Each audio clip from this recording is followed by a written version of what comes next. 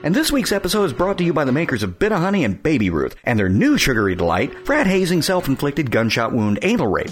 Delicious bite-sized shards of broken glass, lovingly drizzled with chocolate and infused with a creamy nougat and vinegar center. For those times when you deserve a treat for acing the big test, but not a great treat since you bought the fucking answers.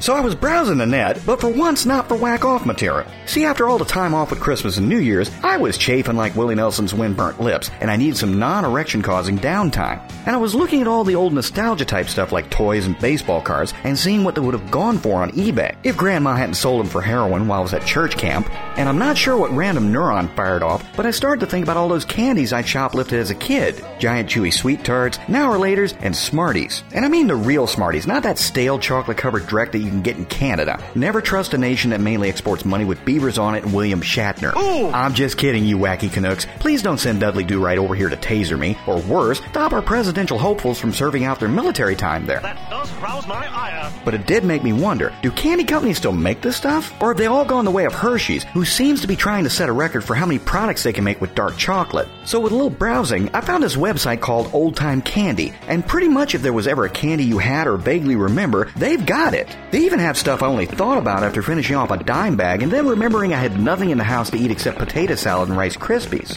Which is delicious, by the way. But this site literally has everything, including Razzles, which was 2 candies in one. It started as a really, really shitty chewy candy, and then it dissolved into a really, really shitty gum that couldn't blow a bubble if you jammed a bar of Irish Spring up its ass. They actually carry candy wax lips, so your little boy or girl can look like they dropped an F-bomb on the family trip and got the shit backhanded out of them. And they have every conceivable flavor of Pop Rocks, which scientists have determined through careful study that if you take a bath in a tub full of Pop Rocks, your ass cheeks will stick together.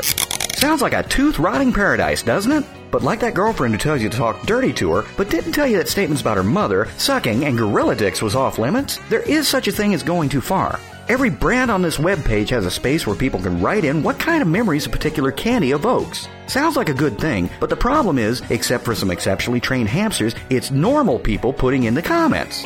And you can find out just how dingy your fellow man is by reading this stuff. Aside from the traditional stuff about going up a mountain in 100 feet of snow on a school day just to get a Zagnut bar, just by reading a few of these entries, you will know enough ways to lick, nibble, munch, and suck the fillings out of things to make Margaret Thatcher have a triple orgasm. Cookies and milk, cookies and milk, cookies and milk. And some of these testimonials are depressing as hell, if not downright creepy. If you read long enough, you will stumble upon some person who remembers going to get a bag of M&Ms with their brother, then watching him get mowed down in a drive-by, so now he can't eat green M&Ms without crying. I know people love drama and want to find some place to wax nostalgic about it and be crowned the queen, but up until now, I didn't know candy could be as big a tearjerker as Old Yeller, and the memories some of these things evoke. I remember growing up in a Catholic school, and one day the mean kids caught me out behind the storage shed with a copy of Car and Driver and a bottle of Smucker's Great Preserves, and they made me drink a 2-liter Diet Coke and shoved a whole tube of Mentos up my ass. Ouch. And foam shot out of my sphincter and I joined the Mile High Club. Or, I grew up in terror of my father coming home, because he was a terrible alcoholic, and he had discovered that if you beat a kid with a bag of Twizzlers, it leaves no marks. I still piss myself when I go down the candy aisle at Walmart, and the electroshock therapy isn't helping. Or even, when I bite into a York peppermint patty, I start drooling and go cross-eyed and have a seizure, because I'm a diabetic.